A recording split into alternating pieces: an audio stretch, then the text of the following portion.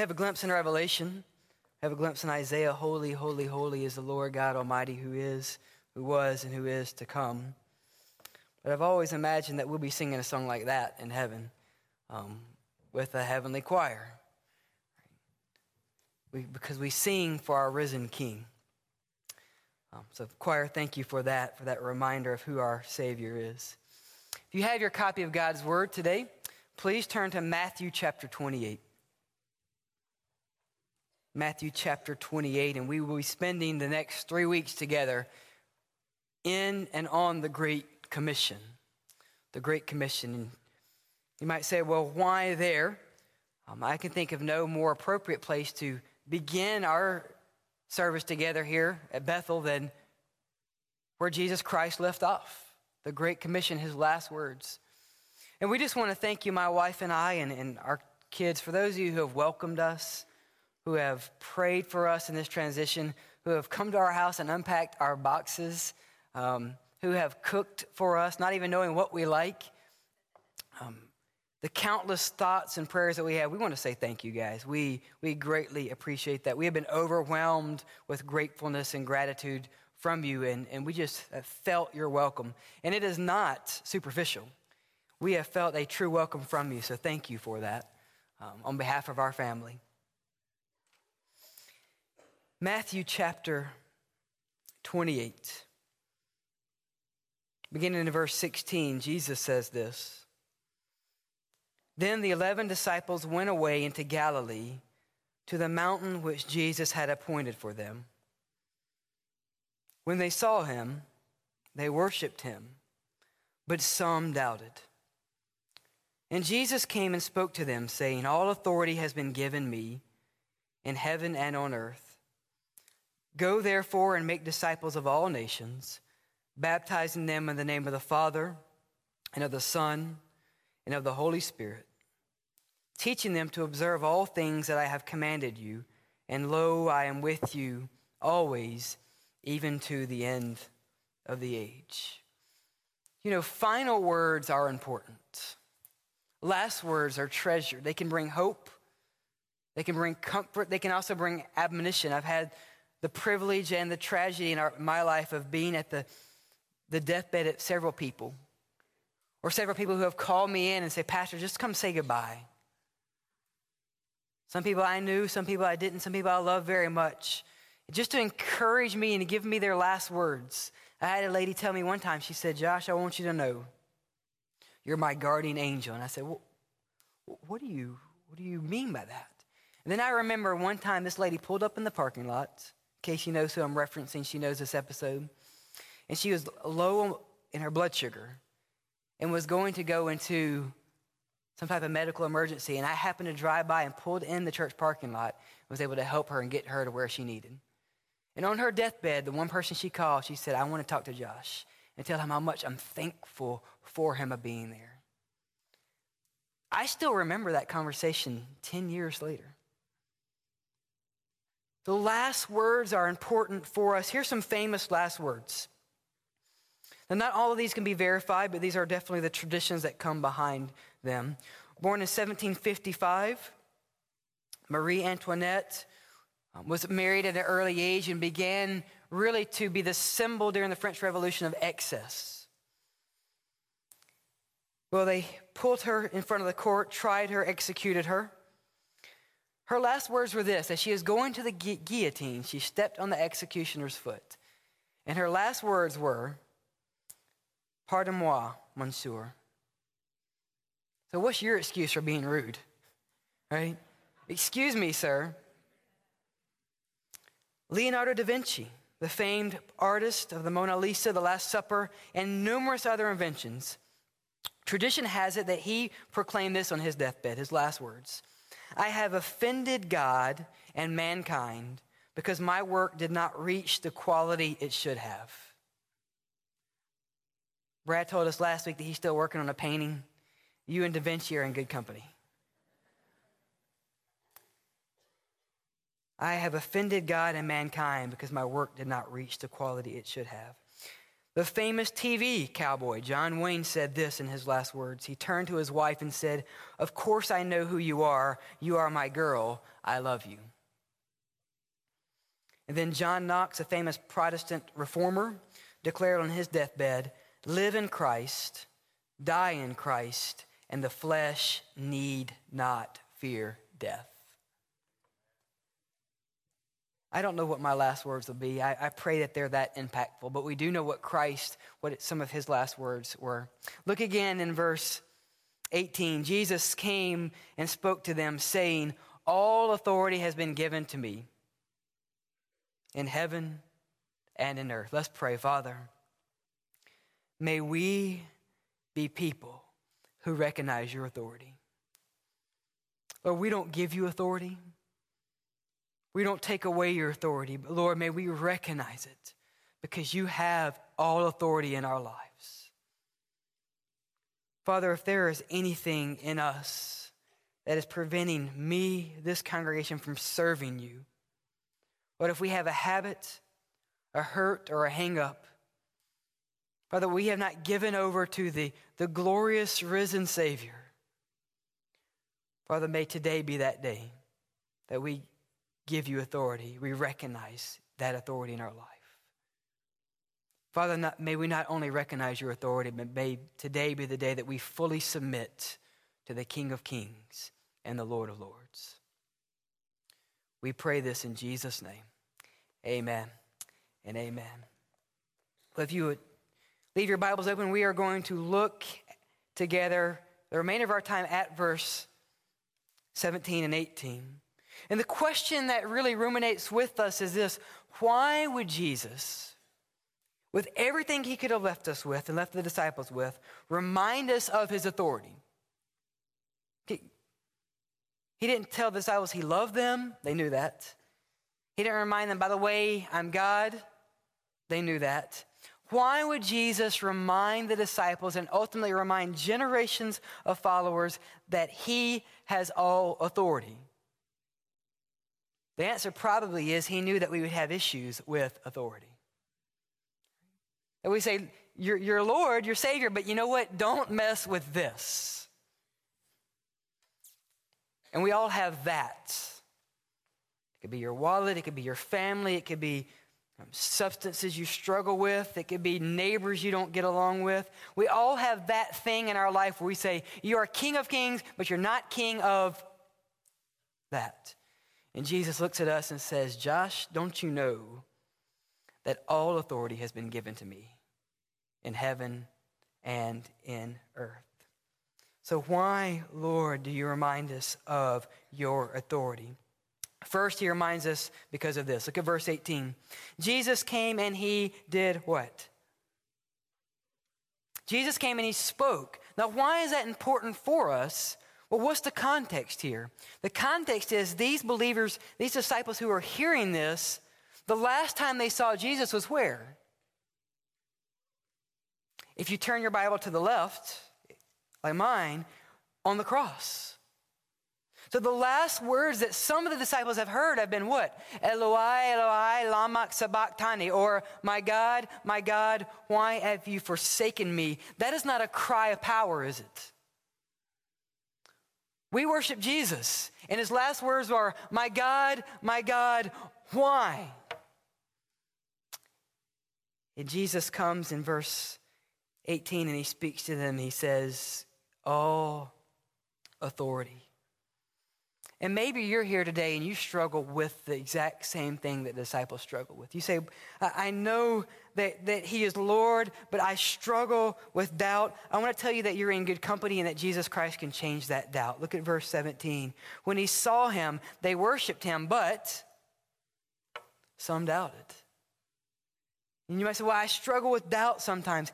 Even the disciples struggled at sometimes with doubt.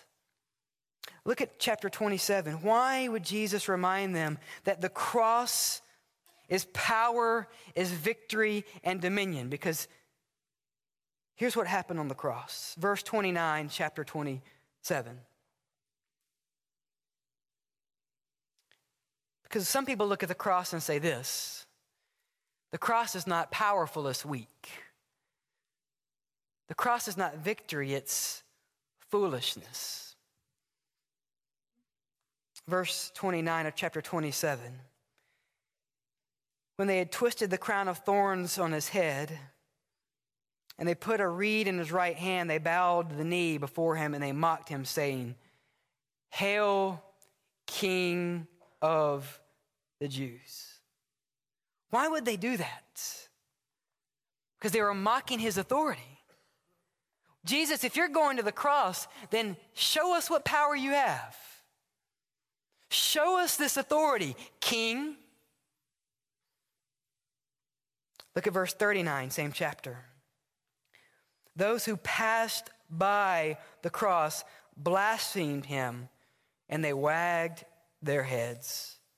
And they said, "You who destroy the temple and build it in 3 days, save yourself."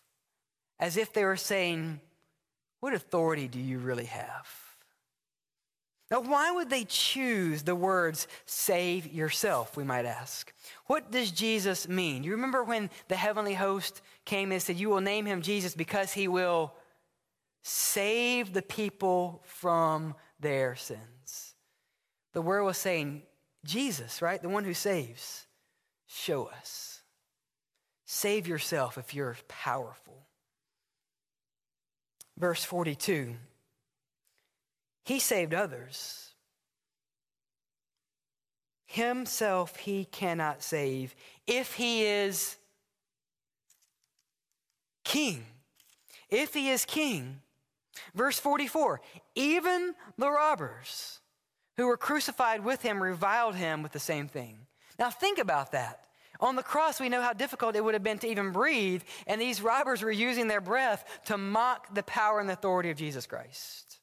Unless we say, "Well, I would never do that." Look at your life. Look at my life. Why would Jesus remind us of his authority? Because if we're not careful, we look at the cross and say, "Victory, I don't see it. Power, I don't see it. Lord, where is it?" But let me remind you of this. Matthew 27 again. That after Jesus died on the cross and people wagged their heads, people wagged their tongues, robbers wagged their tongues, people mocked him with the crown of thorns. People, we don't get it sometimes, right? But creation gets it. I love God's word, what it says, verse 51. When Jesus died in weakness and in struggle and mockery, behold, the veil of the temple was torn from top to bottom. The earth quaked, rocks were split, graves were opened, bodies of the saints had fallen asleep or raised. They came out of the graves after his resurrection. They went into Jerusalem, the holy city, and appeared to many. And these seasoned military professional centurions said, "Truly this was the Son of God."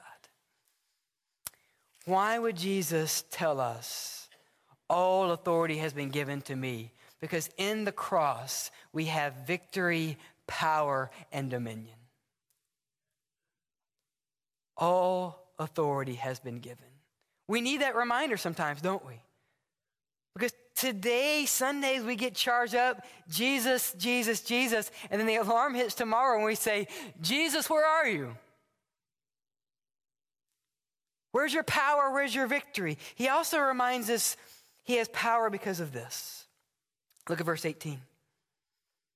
Not just why he has power, where that comes from, but verse 18, Jesus came and spoke, saying, "All power." He shows us the extent of his authority. The extent of his authority. How powerful is our Savior? Verse 18. All, just one word. And that hits home to us because our son started Cubbies this week, and the letter is A, and the word for the week is all, as in all have sinned and fallen short of the glory of God. Sometimes it only takes one word to change our lives. And Jesus comes and says, "By the way, in case you wonder, you know how much power, the extent of my power, disciples, you who are doubting right now, all power has been given. This is why the scriptures can say all things were created through him, and apart from him, not one thing was created that has been created, John 1:3. This is why we can sing that the old hymn, some of you might know this, all creatures of our God and King, lift up your voices with us sing. All creatures. Why? Because our Savior has all power. This is what Jesus leaves us with. All authority has been given. He shows us this very clearly in his word. His power is in the cross. To those who are perishing, it is foolishness, but to those who are being saved, it is glorious. The extent of his power is everything. It is all. Not only that, look where his power comes from. All authority has been given to me. Now, Jesus doesn't exactly tell us where, but Matthew does. So where does Jesus Christ get his authority? I know several places where it is not. One, he does not get his authority from Satan. You say, well, why did you say that, Pastor? Why would you say he doesn't get it from Satan? Because in Matthew 4:8, Satan takes, who is very real, by the way. If you say, well, Satan's just some literary creation, he's some guy with a pitchfork that comes out on Halloween, you are fooling yourself, and he has you right where he wants you. Satan is as real as you and I are real. Satan brings Christ to a very high mountain in Matthew 4:8, and he shows him all the kingdoms of the world. In verse 9, he says to him, I will give you all these things if you will bow down and worship me. Now hold that thought, because we're going to end today on how do we exercise God's authority. How do we respond to God's authority? Satan gets it. Satan says, Jesus, give me authority and worship. And you know what Jesus says? For those of you here on Wednesday night, a very simple phrase. Go away. Some of our parents here know that phrase, right? You get so frustrated. Go away. But here's the power of our Savior. He can look at Satan and go away. And you know what Satan has to do? Go away. And so if you're being bothered, say, Satan will not leave me alone. Have you just looked at him and said, because of the power of Christ living in me, not my authority, go away. And Satan, you did it then and you have to do it now. Satan does not give Christ his authority. St. Augustine says this.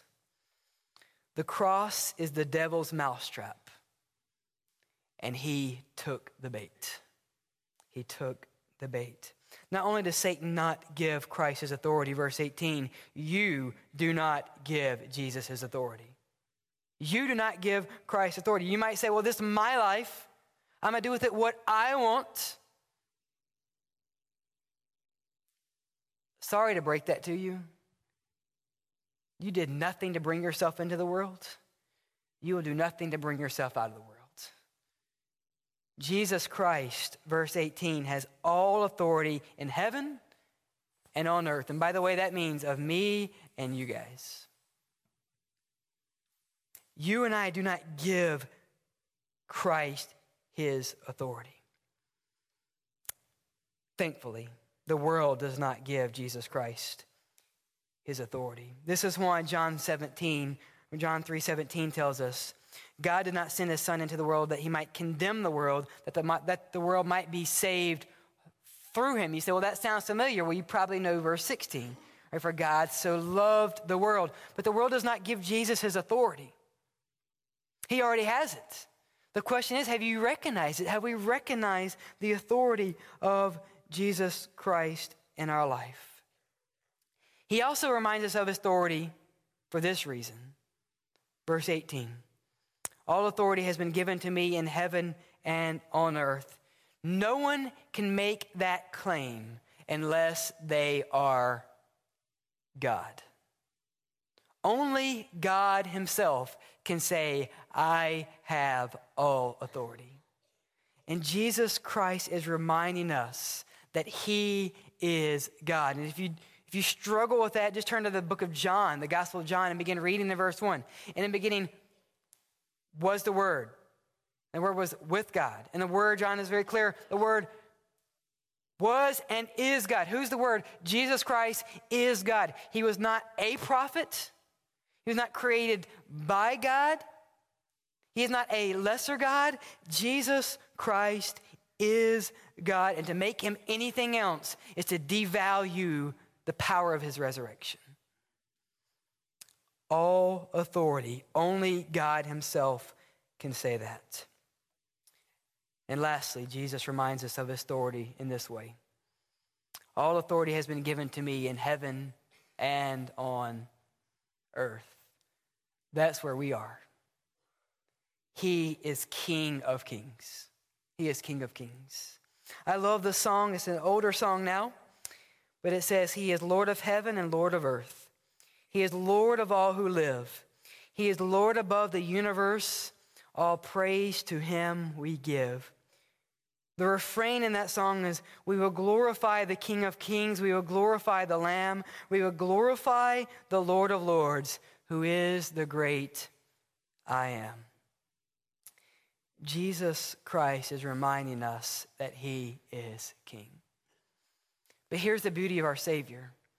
He is not a king that died on the cross, ascended into heaven, and said, good luck. Youth, peace out. And that's probably even outdated now, right?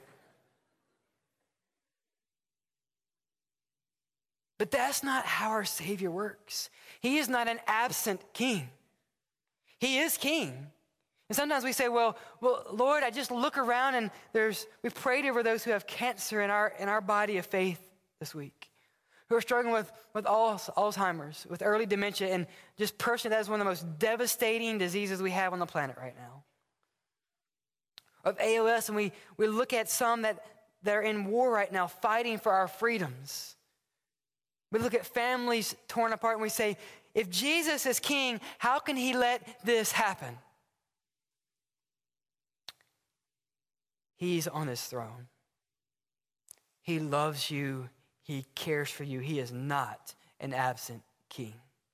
He is not slow, as some think of slowness, but he is patient, wanting none to perish. None. He is King of Kings. And if you are struggling with your life and you say, I believe that Jesus is who he says he is, but I just struggle with parts of my life, I don't see his power, it is there. Trust him. He is the great King. Why would Jesus leave us and remind us of his authority? Because he is God, he is King. He shows us that he has all power, all dominion on heaven and on earth. So, how do we live that out? You might say, well, that's awesome. He is King, he has power. How do we live that out? I'm glad you asked. Verse 16 and 17.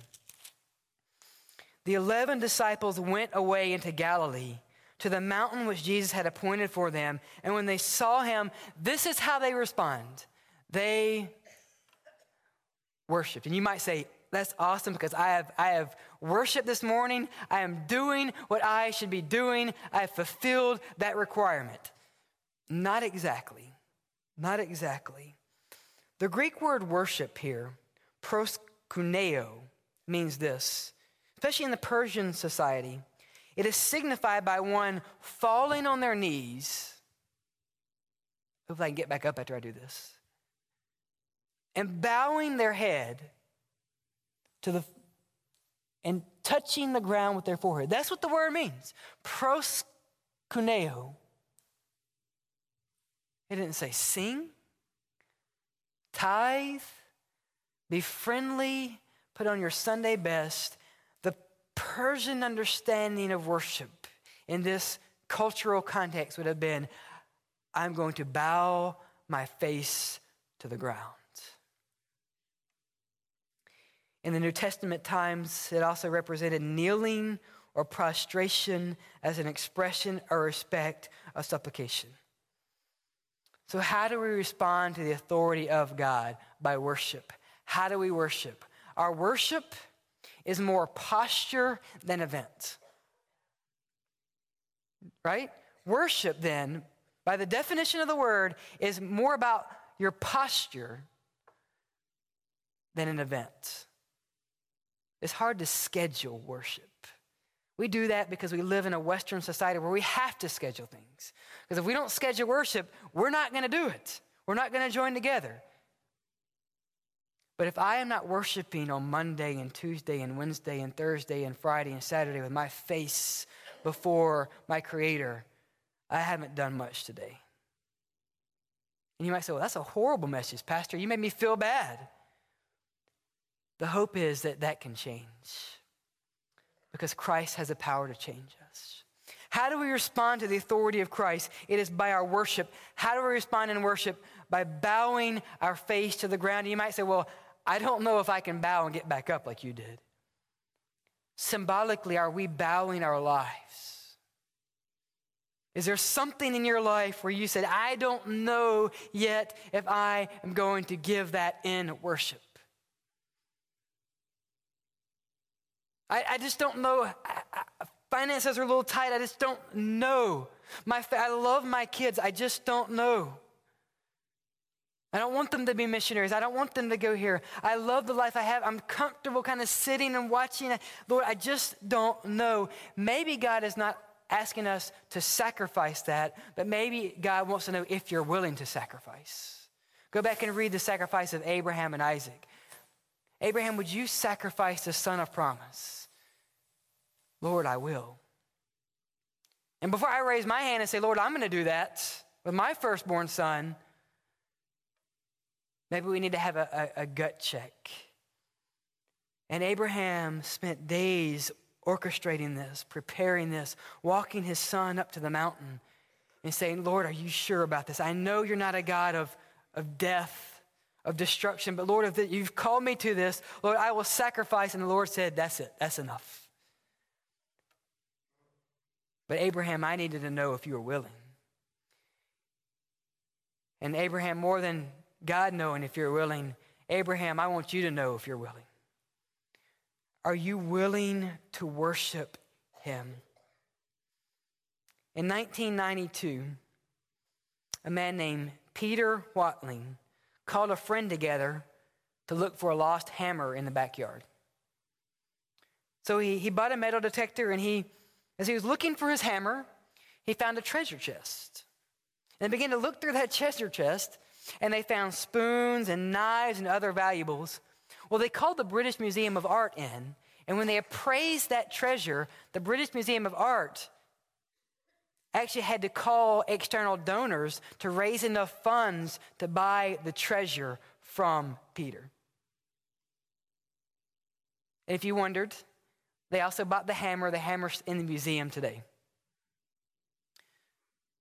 But Peter didn't really know what he was looking for. He was looking for the hammer, but the treasure was there all along.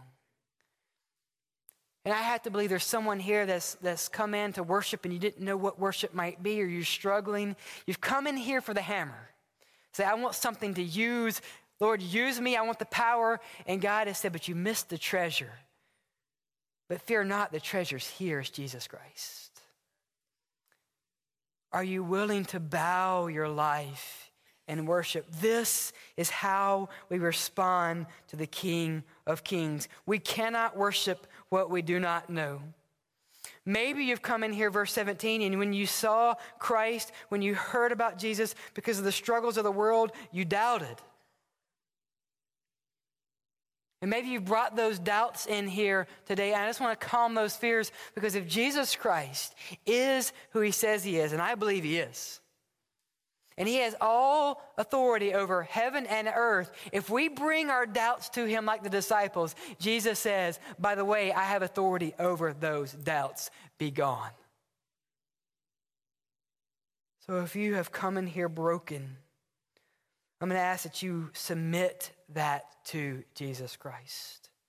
How do we respond to his authority? By worship and by submission. What is submission? It is the action or fact of accepting or yielding to someone and yielding our will to another person. Jesus Christ will not force his authority upon you. But before you think that's a blank check to do what you want, God's word also reminds us that there will be a day where every knee in this place and every knee outside of this room will bow. Mine, yours, the greatest saint and the greatest sinner. And by the way, most of us are in that sinner category. Actually, the Bible says we all are.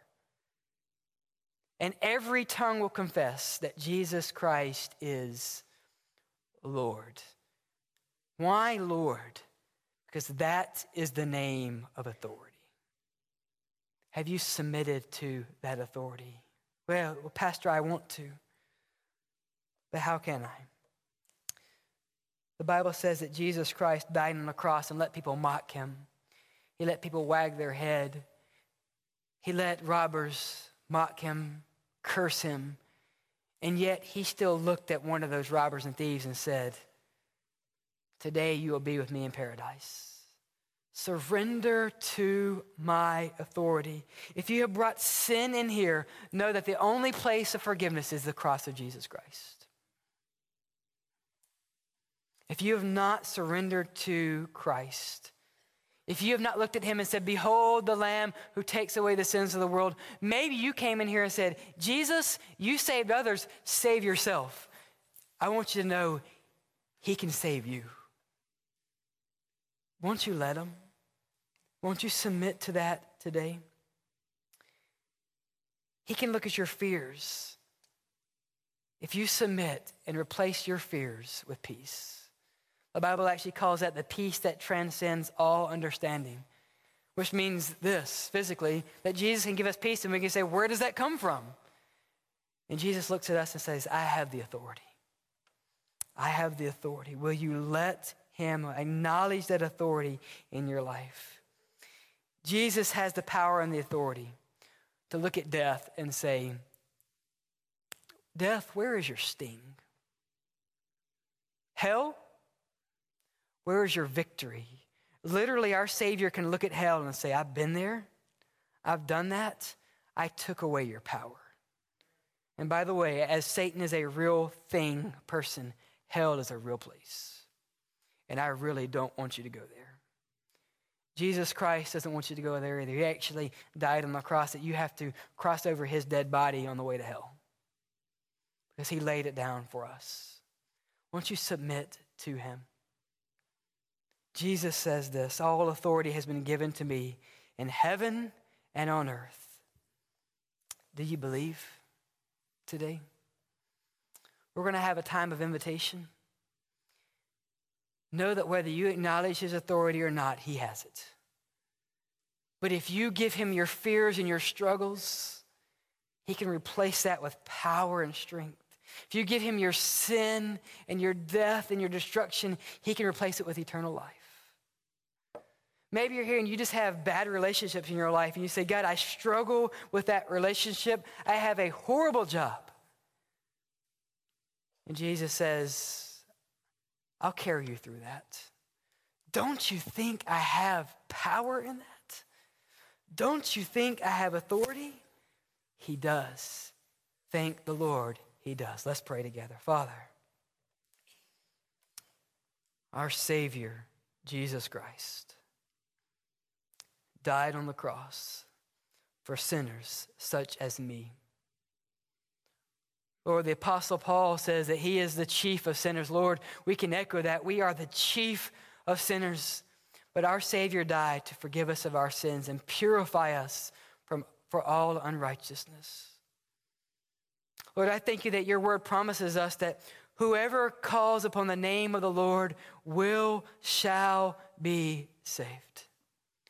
Lord, if there is someone here that is struggling with their sin, that they are living in sin, Father, may today be the day that you break that they find forgiveness in the cross of Jesus Christ.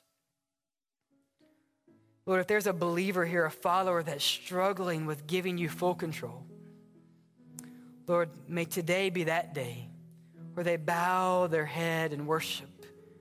They open their life up and say, Lord, it's yours. Father, we acknowledge your authority. We proclaim the power of Christ over sin and death. Lord, use us for your name's sake. And I pray this in Jesus' name. Amen and amen. I'll be down front to counsel with you, to pray with you. We're going to have a time to respond to the Lord. Maybe you've been here and waiting in the shadows, said, who is this? I'm waiting for the new pastor before I serve here. Time's up. Maybe today is a day where God is calling you to finally join this church and say, I want to plug in here to reach this community for Jesus Christ, because we are going to carry the whole gospel to the whole person, to the whole world. Won't you be a part of that? Maybe you're here today and you need to actually worship for the first time. You need to come to this altar and you need to bow your forehead to the ground and say, Lord, symbolically it's yours. I'm tired. I make a horrible king. But thank God I know who the king is. The true king. Lord, it's yours. Won't you respond to our Savior today? I'll be down front to pray with you. We have counselors that will come forward to pray with you, but do not miss a chance to respond to our Savior today.